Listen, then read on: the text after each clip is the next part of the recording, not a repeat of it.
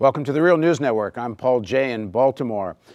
The struggle between the Senate Intelligence Committee and its attempt to have more oversight of the CIA is a long-rooted struggle that has been going on for decades. The most recent example of this is the fight between the chair of the Senate Intelligence Committee, Dianne Feinstein, and her attempt to deal with what alleged crimes of the CIA during the years of the Bush-Cheney administration and its use of torture. There's a document, 6,300-page document, we are told, that's been created by the Senate Intelligence Committee and its investigators. It has not yet been released. Most of it is classified. We are told there are negotiations going on between the Senate Intelligence Committee and the CIA about what might be declassified. But of course, President Obama has the authority to declassify the entire document. And although he says he's in favor of it, he hasn't done it yet. And many people wonder why, because that would help settle all of this. Of course, many people's heads might be on the line for rolling because it's thought that within that document there could be allegations of criminal activity conducted by various people in the CIA involved in the torture program. At any rate, what the core of all of this is there such a thing in reality of civilian oversight of the CIA? And a lot of this rests on the shoulders of the chair of the Senate Intelligence Committee. And now we're going to speak to a former chair of the Senate Intelligence Committee, who I think can bring a lot of background to us. So now, joining us from Florida is Senator Bob Graham. He was the chair, as I said, of the Senate Intelligence Committee. He was also the chair of the Congressional Joint Committee into 9/11. He held many other important positions on intelligence, and from 2010 to 2012, was on the CIA External Advisory Board. Thanks for joining us, Senator. Thank you very much, Paul.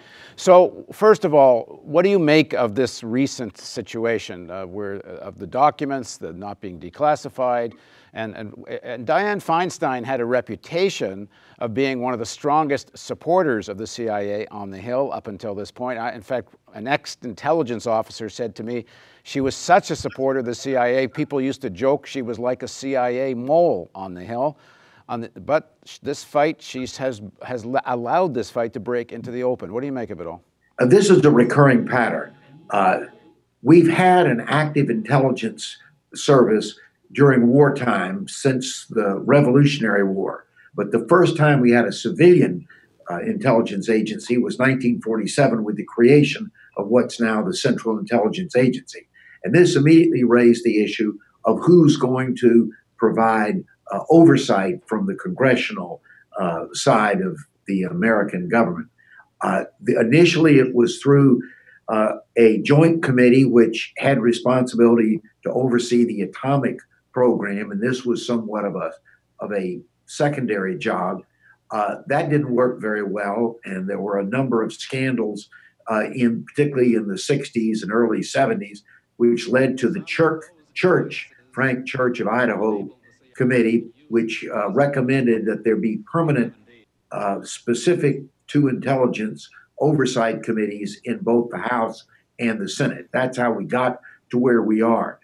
Since that time, there has been a friction between the intelligence community and the congressional oversight committees on issues like, are the agencies complying with their obligation to give the oversight committees all relevant information?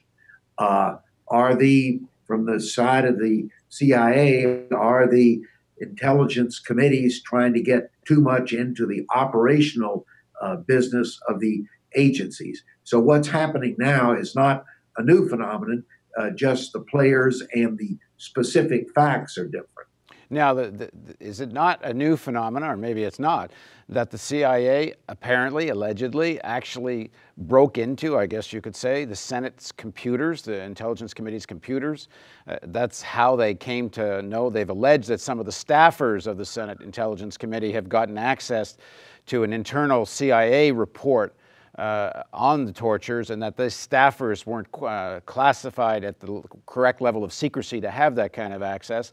And then Brennan, the head of the CIA, apparently actually threatens Dianne Feinstein with charging these people.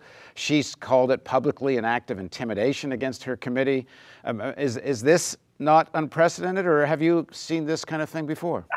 I would say this specific act of having allegedly CIA operatives hacking into computers of staff of the Senate Intelligence Committee, that's a new dimension to this recurring problem. The background of this is that the CIA has done an internal investigation on the question of torture and interrogation techniques.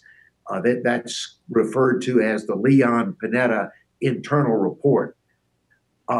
When the Senate Intelligence Committee asked the CIA to give it all relevant information, it would be assumed that that report would have been part of the information that would have been transferred.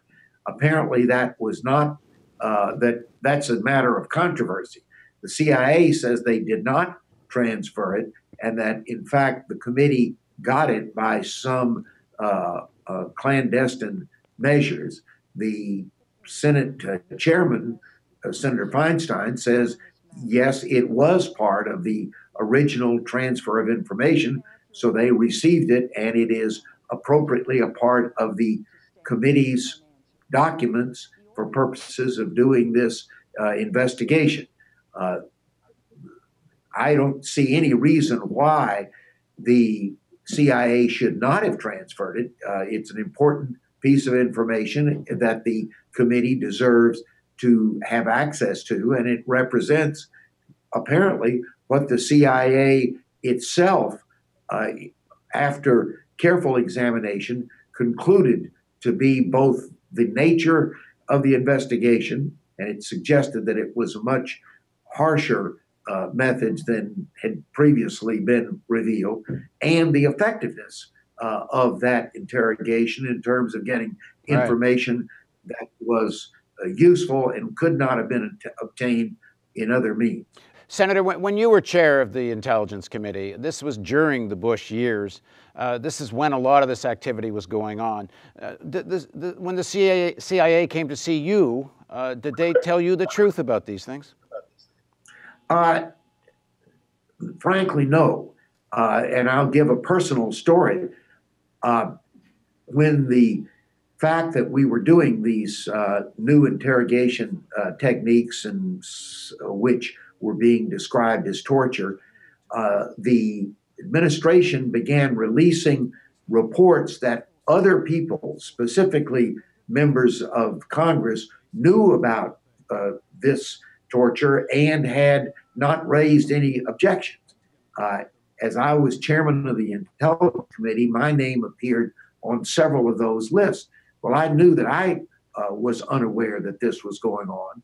So I asked what were the dates in which these briefings where we were supposed to have been told about torture took place. And I got 4 dates, all in 2002.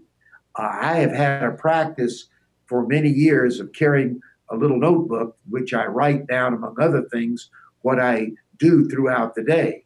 So I checked my notebooks for those 4 dates, and on 3 of the dates, there was no meeting held. And on the 4th date, there was a meeting held, but the subject matter was unrelated to the issue of torture. I told the representatives of the intelligence community that, and offered them to go through my daily records, and they agreed that my records were right. Now that raises a couple of questions. Were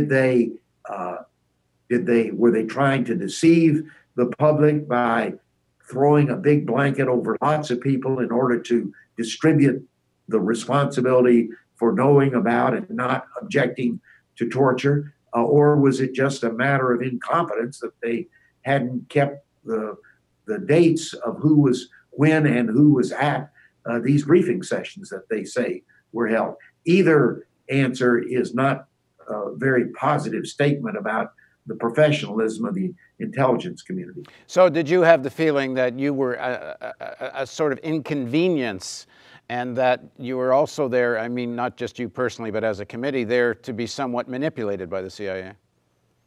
Well, I think there was some of that. We had a situation during our investigation, which was also conducted during the year 2002, in which we became aware, not because the FBI had told us, in fact, they had specifically withheld this information, that there were two of the earliest hijackers to enter the United States who were living in San Diego. And in their files in San Diego, they had information about these people, but the FBI claimed they didn't have any information at the central office in Washington. Over the objection of the CIA, of the FBI, we sent staff to San Diego, and they came up with a trove of information about these people and the close ties between individuals, in some cases, who were employees of the government of Saudi Arabia. In other cases, they were nationals of Saudi Arabia and had suspicious affiliations. One of those in particular was a retired university professor. He happened not to be a Saudi, he actually was an Indian of Muslim who operated a boarding house, and two of his residents were these two future hijackers. At the same time, he was on the payroll of the FBI as an asset to collect information about what were these students that he had formerly had in his classroom and that were living in San Diego, attending various universities there. What were they up to? Right. You have this anomaly that two of the people who are going to be involved in killing more than 3,000 people on September the 11th were living in the home of a person who was also being paid by the FBI. Right. Senator, we're going to link, when we show this story, we are going to link to our interview series we did with you, where we go into quite a bit of detail about all of that. But I want to ask you, okay, do you, you have more than most people, a great deal of experience on the inside of at least the political side of the inside of the American intelligence community. There's this phrase some people have coined and used, something that they call deep state, and a lot of people have different interpretations of that. But do you find that the CIA and maybe other parts of the intelligence community, they kind of have their own agenda, what they think is the way you protect or fulfill the agenda, their agenda, and that the whole political, what are supposed to be the people setting the foreign policy agenda, with the president and Congress, they're kind of there to be pushed in various directions, but the institutions, the intelligence institutions, have really their own momentum and agenda. Did you find that?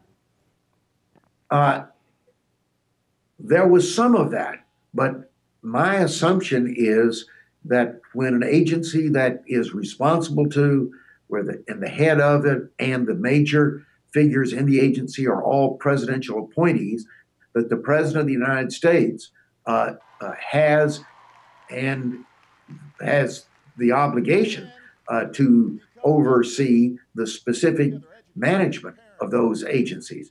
So I don't assume that these are just rogue people out doing whatever they want to.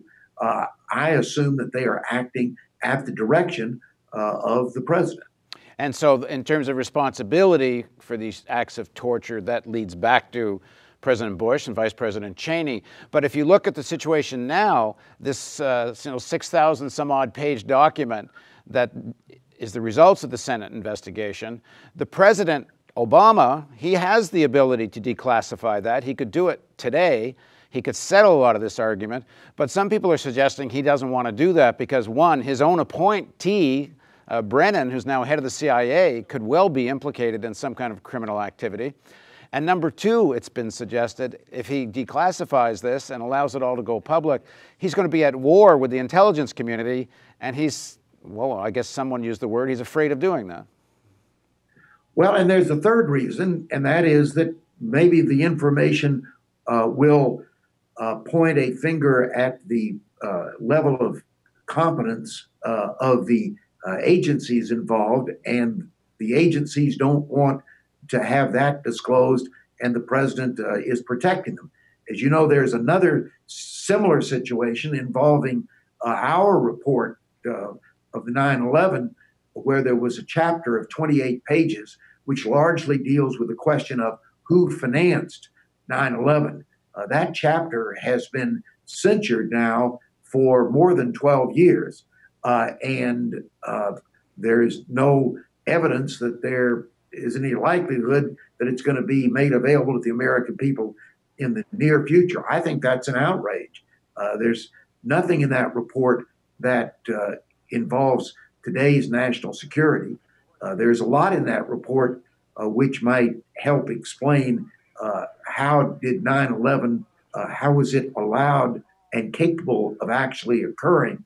And that information should be available to the American people. Right, and Senator Graham can't say what's in those 28 pages because he's bound by his secrecy oaths, but I didn't sign any of those oaths, and I've actually read the newspapers, and I do know what's in those 28 pages because there were some reports in the LA Times and the New York Times interviewing people who saw those redacted 28 pages, and apparently in those 28 pages were the actual names of members of the Saudi government who were involved in facilitating and helping finance the 9/11 attacks. But as I said, Senator Graham's not allowed to say what's in those things because those pages were redacted under his watch.